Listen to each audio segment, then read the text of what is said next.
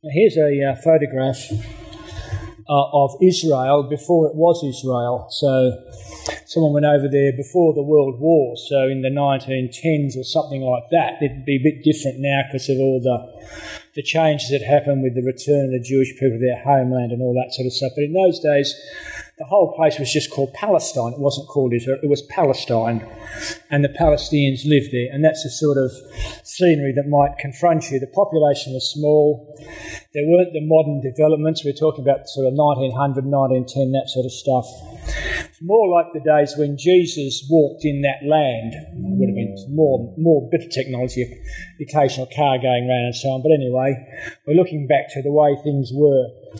In those days, back in those days, and in the early part of this century, a famous Bible teacher by the name of George Adam Smith was travelling through Palestine with a local guide. And again, we go back in time.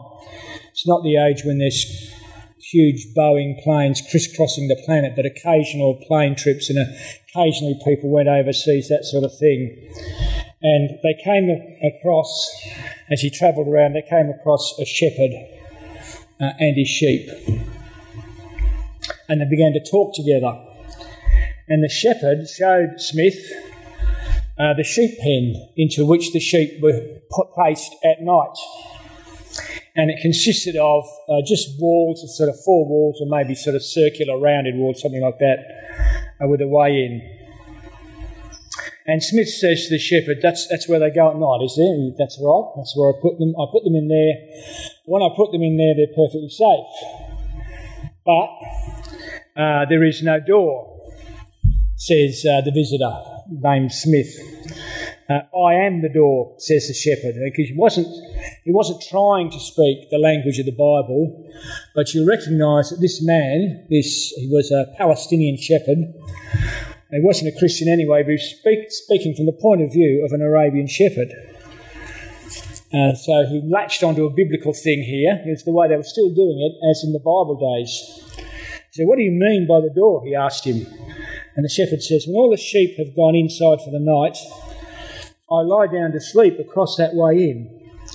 And no sheep ever goes out except across my body, and no wolf comes in unless he steps across my body. And there's the sheep pen without the door. I am the door. And if you know your Bibles, you'll know that Jesus said these words. And when Jesus also told his disciples he was like a good shepherd to them, that he was like the shepherd who makes himself the doorway for the sheep, then he was giving us the most powerful picture of the safety that we have when we're connected to Jesus. When we remain in Jesus, he's like the door. He's our good shepherd. He protects us. So far, if you were jotting notes, and there's a pen there, the shepherd is the gate and the door to the pen, or for the sheep to the pen, so you can jot those as you go along. Now, images from the farm are very powerful. Even city folk like myself always love the image of Jesus, the Good Shepherd. And tonight, the sermon, as mentioned, is that the minister is a shepherd. And this verse was amongst the verses read out in the second Bible reading. Be shepherds of God's flock that is under your care, watching over them, not because you must, but because you are willing, as God wants you to be. Here's a sort of the attitude that we need to look for and encourage in our minister, somebody who is willing to watch over the sheep, not under compulsion, but because it's his delight to minister amongst us. Now, the job description of the shepherd in those days was very extensive. You'll know that sheep just wander around. They need a leader. So the sheep gets out, the leading sheep gets out the front of the flock and wanders them along. And the shepherd in those days had to guide the sheep, had to guide them to streams of water and good grazing grounds. So if you're doing the note-taking, you see that the shepherd is a minister. The verse from 1 Peter chapter 5, verse 2 is really talking about ministers. And that we're going to see that the shepherd leads from the front. He guides them and feeds them. And as the sermon goes along, we're going to see that he goes and he fights for them. So the shepherd had to make sure that the sheep were kept safe. There was a little story told in those days that if a wolf or a wild animal, and there were such creatures in that land in those days, took a sheep off, the shepherd was at least supposed to go and get part of the sheep to show that it had been taken by a wild animal, and to show that he'd done his duty. We already heard about the technique used to keep the sheep in the pen at night, and how the predators were kept out. Also, how the shepherd was always on guard during the daylight hours for the same reason. And David, who became king of Israel, we're back in Old Testament times now, was also a shepherd in his younger days. And here's a sort of slightly romantic picture of young David in his clean clothes taking care of the sheep. One day, you probably know this story, David's father sent him off to visit his older brothers who were doing their stint of service in the army. We're back in Old Testament times, well and truly, well before Jesus. They were being confronted by the Philistine army, who had a gigantic man called Goliath who was willing to fight anyone who dared. David, of course, was still a youth at that stage. He might have been a little bit bigger than that younger attacker there, but he was the only one who volunteered to go out and fight this huge man. They all laughed back. They all laughed at him and thought it was ridiculous. I don't know if you know your Bible story well enough. David's answer to them was, I am a shepherd. I am a shepherd. That was good enough to go and fight Goliath. All right, that's the sort of people that shepherds were. When a lion or a bear would come, says David, and carry off a sheep from the flock, I went after it and struck it, and I rescued the sheep from the mouth of that wild animal. Now, here we have in the Old Testament the picture of an authentic shepherd in action. And, of course, I'm talking about shepherds, but I'm really talking about ministers all the time. So all the time you can be translating this into the minister word and the picture of the minister today. Just as when Jesus was born, hundreds of years later on from David, there just happened to be one group of people still wide awake, out and about doing their duty. Some shepherds, says Luke in his Gospel, were spending their night out in the open, taking care of their sheep. Now here's what we call a mob of sheep in Australia. Now the way we do sheep in Australia is a little bit different to the way they do sheep in Palestine, in the biblical lands. So over here in Australia, the Australian shepherd who's called a drover. And he's called a drover, isn't he? Not a shepherd, he's called a drover because he drives them from the back. Now, how different to the picture of the biblical shepherd who walks in front of his sheep.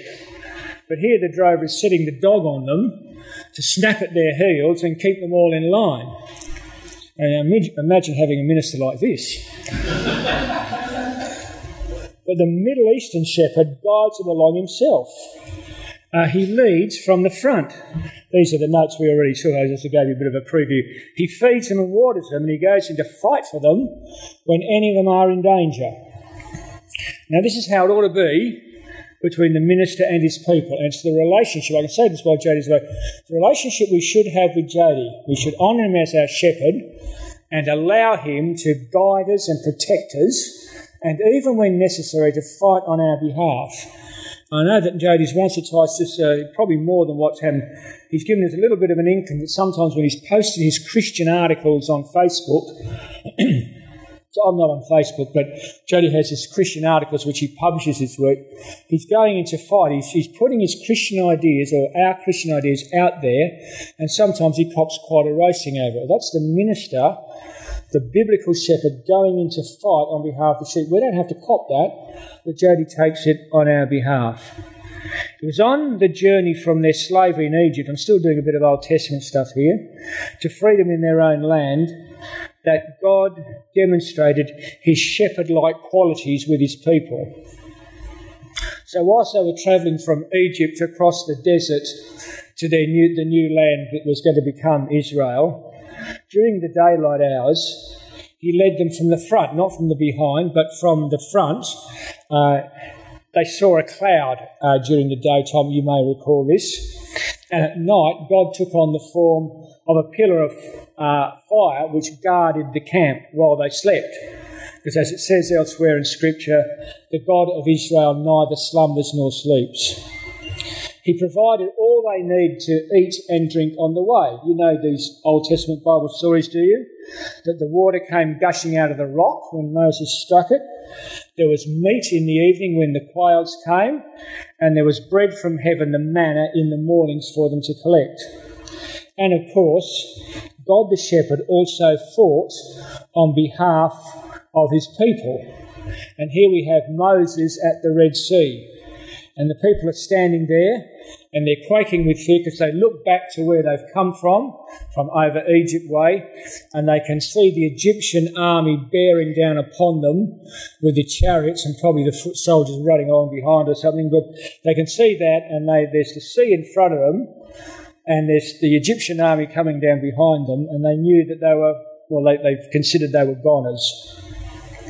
But that's when Moses made the most incredible statement of faith in God that's probably been made up to that point in time. If you want to just keep it at your eye in the note-taking, we've got on the first page, God himself, the bottom line, was Israel's shepherd on the journey to freedom. And over the page, here come a few answers. Don't be afraid. The Lord will fight for you, and you only need to stand still. And there's some spaces there you can write those memorable words in. Don't be afraid, because they obviously would have been. The Lord will fight for you. You only need to stand still. God, the shepherd of Israel, guides them. He feeds them, he waters, he fights for them. This would be, those words of Moses would be, in my opinion, the crossing of the Red Sea is the high point of salvation in the Old Testament, and those words that Moses said, the high point of faith, to see the Egyptian army coming down on you with chariots when you're a sort of a rabble of slaves. Don't be afraid. The Lord fights for you. You only need to stand still. Well, fancy thinking by standing still you would win, but that's in fact what happened. And God's relationship with the nation as a whole and with the individuals in the nation was like a shepherd with his sheep, as that, the well-known Psalm 23, the Lord is my shepherd. But as you may already know, and I'm probably assuming you've got a little bit of Bible knowledge out there, and I think you do, you know that the relationship went wrong between God and his people, that it was all joyous times when they walked into their new home, but as time went by, they started to abandon God and follow idols, false gods, and break God's laws and so on. So, and often it turned out that God was blaming the leadership of Israel that is to blame. And we saw that in our Bible reading from Ezekiel. I won't go through all those words again, but you would have been paying attention, and the words were on the screen, how there were shepherds who were just taking care of themselves, feeding themselves. This is analogous to a Christian minister today who doesn't do his duty amongst the flock, who's basically a slacker, and things just kind of wind down and everything goes to putty around the place. The leaders of Israel were supposed to act like shepherds, but many didn't, and there's lots of prophetic passages in the Old Testament, too many of us to look up obviously, but the false shepherds of Israel are castigated for their slackness, their laziness, and putting themselves at the centre of their world. And by the way, if you want to be involved in ministry, you do need to be centred on other people and not centred on yourself. And it's good for all of us to be called to do ministry in the congregation, to rise up and serve. And when we do this, we don't so much think about ourselves, we think about God and his glory, and we think about the benefit of the other people in our congregation. But the slack shepherds of Israel were worried about themselves, feeding themselves, pandering to themselves, and ignoring the flock. So a long passage which we won't read from Ezekiel 30, chapter 34. God castigates the false leaders of Israel, their false shepherds. So the Old Testament closes with them still waiting for the coming shepherd. It's a shepherd. God had promised a great shepherd to come, but the shepherd hadn't showed up. But then up comes Jesus, and those great words, I am the good shepherd. When Jesus said, I am the good shepherd, he was staking a claim to be the long-awaited Messiah that was hoped for in the Old Testament. God says, I'll give you a shepherd who will care for you then if your sheep won't. You'll see that in the Ezekiel Bible reading that we had. So Jesus said, I am the good shepherd. So he's basically saying, I'm the one that God promised to come. Because Jesus made it quite clear that his ministry was to be seen in terms of gathering the lost sheep. And you can probably remember the parable that he told, the man with 100 sheep, and one was missing. It wasn't good enough that one was missing. It shouldn't be good enough for us either in our church that one goes missing. 1 out of 100 was not good enough. It had to be none of them missing. All 100 had to be safe in the pen. So if you just look at your note, I might have left you a little bit behind. In the middle page, Jesus, the Lord is my shepherd, and Jesus said, I am the good shepherd. This will be something to take away and think about.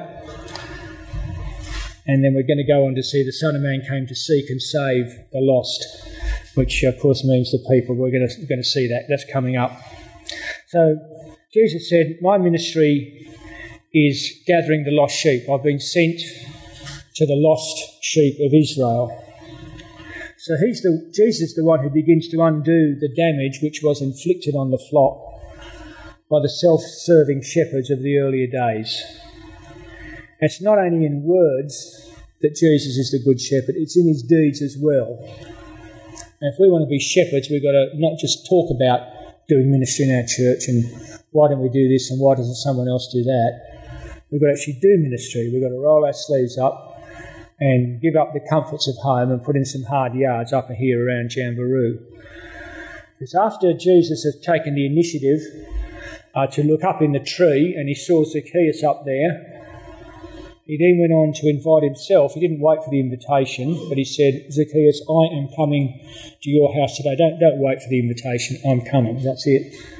And he says to Zacchaeus, as we've seen in the Bible verse that's here on our sheet, that the Son of Man came to seek and save the lost. And when Jesus talked about the lost, he was talking about the lost sheep. He was talking about the people who had been ignored by the leadership of Israel, who didn't really quite understand how to relate to God, who were feeling out for God but didn't know where he was, and he wanted to show them the way of God, the way of grace, the way of salvation. I've come for the lost sheep or the lost people.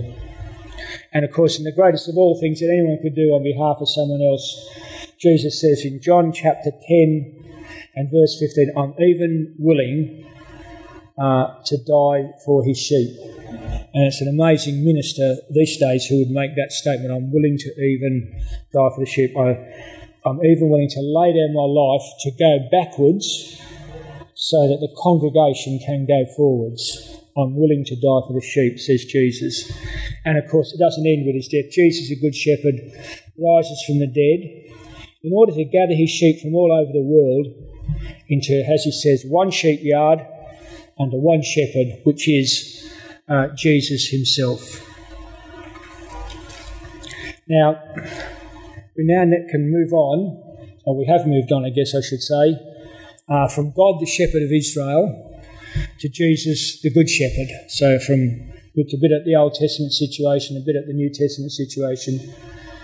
And we make the connection to Jamboree Anglican Church. I've been sort of hinting at as I go through the sermon, of course, because there's lots of little points where it connects with us. But we make the connection to our church here when we realise that Jesus tells us that he takes care of each one of us by means of the shepherds he has appointed to do his work. So let's be brutally honest. We're sheep. We need a leader. We can't just simply navigate our way ahead. We need someone to guide us and direct us. And Jesus has provided someone to do just that. To the elders, 1 Peter chapter 5, to the elders among you I appeal as a fellow elder, said Peter. Be shepherds of God's flock that is under your care. And when the chief shepherd appears, you'll receive the crown and glory that will never fade away. Now there's two shepherds in this verse here. There's the chief shepherd, who appears later, and then there's the shepherds who are under the chief shepherd. So there's the chief shepherd, then there's lots of under-shepherds. They are under the chief shepherds, and these are the shepherds whom Jesus has appointed as the ministers in his church. And the reason there's some dots in those verses there is I left out some words because just so we could focus on what I wanted us to see. So selected from 1 Peter chapter 5. So the line of command of pastoral care in the congregation is the chief shepherd who acts through his under-shepherds. And we can give these people names.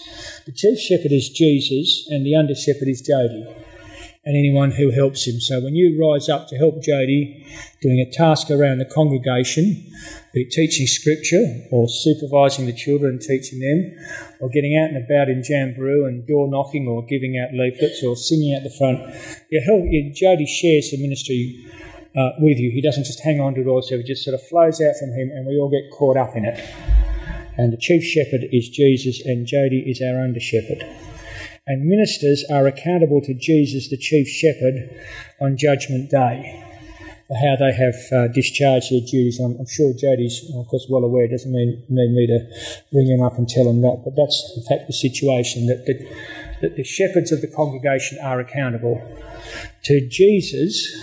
I'll just get our notes up to date. In Jamboree, Jody takes care of Jesus takes care of each one of us by means of shepherds he has appointed to do his work. And then if you want a preview, calling your minister pastor is biblical. That gets us to the end of the 3rd page. So to Peter, Jesus said, feed my sheep. Feed my sheep. To the elders of the church at Ephesus, Paul said, keep watch over yourselves and over the flock that God has placed in your care. And then you remember we had that verse up, be shepherds of God's flock that is under your care. So when a minister of the church is called pastor, we're taking up pastoral imagery, in other words, farm talk. So the guiding metaphor, the guiding picture about the way our congregation is actually, it's based on a farm. It's not based so much on a business, it's based on a farm. We've got a pastor, we've got a flock of sheep, and elsewhere in the Bible, it's God's field or God's vineyard. It's very sort of agricultural farming terms are applied to the Bible to get the idea across. Well, it was a very much an agricultural economy, and we're bringing business principles in church today, I realise all that. But when the minister of the church is called pastor, it's taking up these same ideas. Ministers are to see themselves as shepherds in God's pasture, and hence the title pastor. So we can note that to call Jody a pastor is biblical, but to call him a priest is not. This is because the pastor takes care of you on behalf of Jesus. But the concept of a priest is that God's up there and you're down here and you need someone to stand between you and God and go that way, the bit that you can't go by yourself. There's only one priest in the New Testament, that's of course Jesus, who goes there and of course he takes us with him all the way to heaven. So, but he's the one and only priest. But it's wrong to call a minister a priest at any time. It's contrary to Scripture because we all have to go to God, not through a human priest, but under our own steam. And I don't mean salvation by works, of course. I mean grace. It's with God's grace that we stand. Over in Ephesians chapter 4, and this is a passage which Christians often turn to when we're talking about how a church might function best. And in verse 11, Paul said that Jesus appointed in his church pastors and teachers. That's what the chief shepherd did to take care of the flock. He made pastors and teachers. And the Bible commentators say that when Paul says pastors, teachers, it's like pastor-teacher with a little hyphen between them. Not a pastor. Some guy's the pastor and some other dude is the teacher. This is the wrong concept. One person is the pastor-teacher, or several people in a congregation might function as pastor-teachers. So incorrectly, sometimes you hear other Christians saying words to the effect of, they might say, I mean, this isn't much of a preacher, but he's a great pastor. You've probably heard that. He doesn't preach very good, but he's great at pastoring people. But we need to remember that the main way the minister of the church is pastoring people is by his Sunday sermons. So the main way Jody pastors you is through the sermons.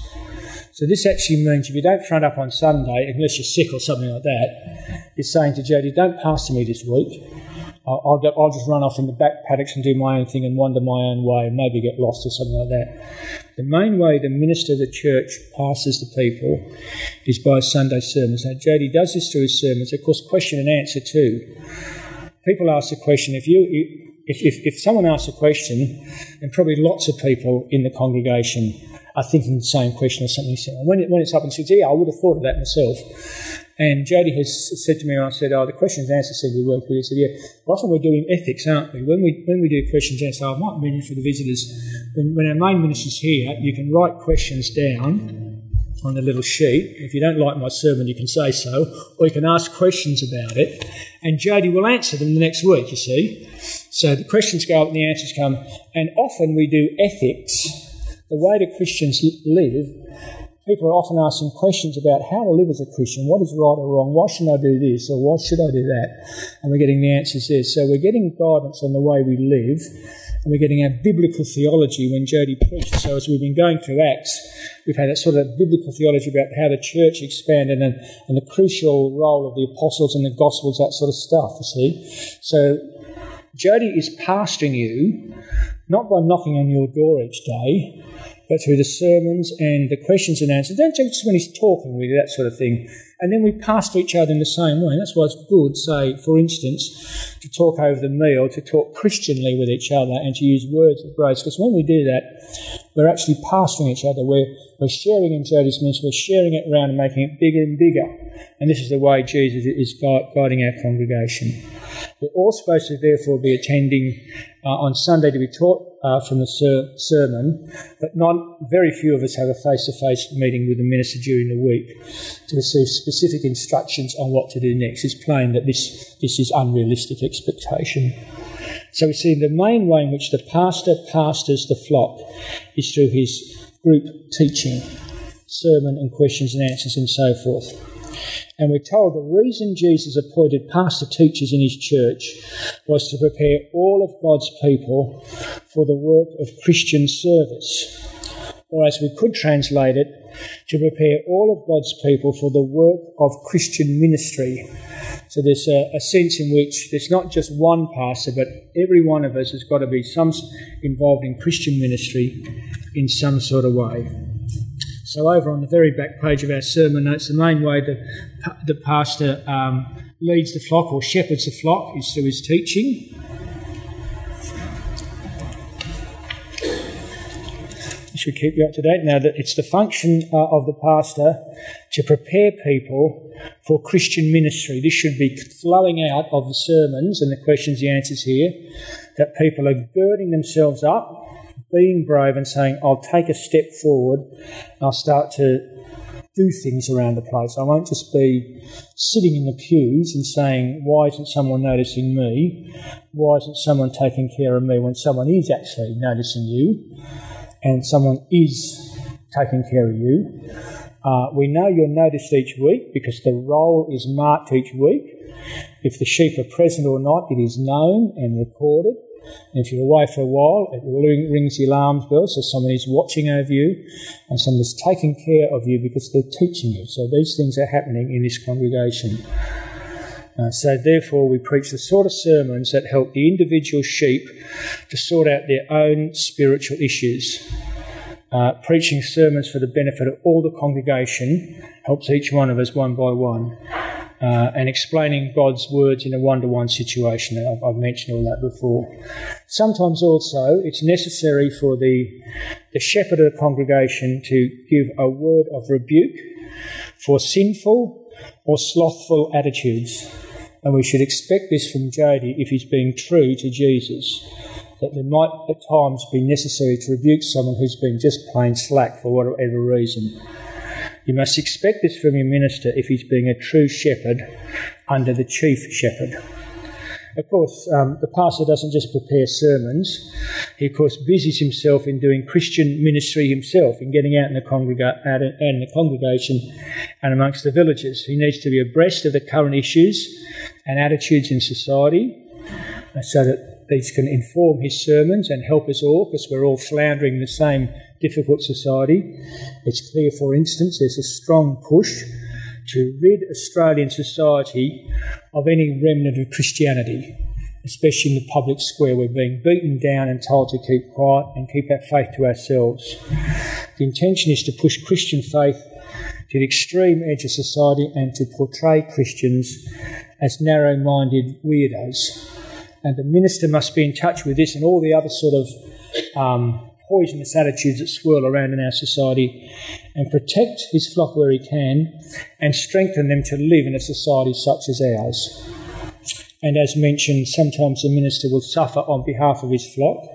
That's clear from the scripture. Sometimes he'll make a public stand for God's truth and cop the consequences from hostile listeners. In doing this, he takes the flak so that the flock can continue peacefully feeding in safety. You remember how I told you that David would fight off the lion or the wolf so the sheep themselves didn't have to. They could just ignore the danger and carry on eating and whatever. Like the shepherd, the pastor lives amongst them. He is one of them. I believe that the first task of a new minister in a parish is to fall in love with the people and the place. The minister must know his congregation personally so he can call them by name and they come to him. I think I'm right in remembering when that guy from Ireland was here, Cameron Jones, had a story about the shepherds in Ireland being able to call out to each one of the sheep by name and the sheep would respond by coming up to him, if you remember that story. And the same is in the Bible. I call my sheep and they come to me, says Jesus. And that happens because the flock is smaller. You can sort of have a mob of 1,000 sheep. Obviously in Australia it doesn't work that way.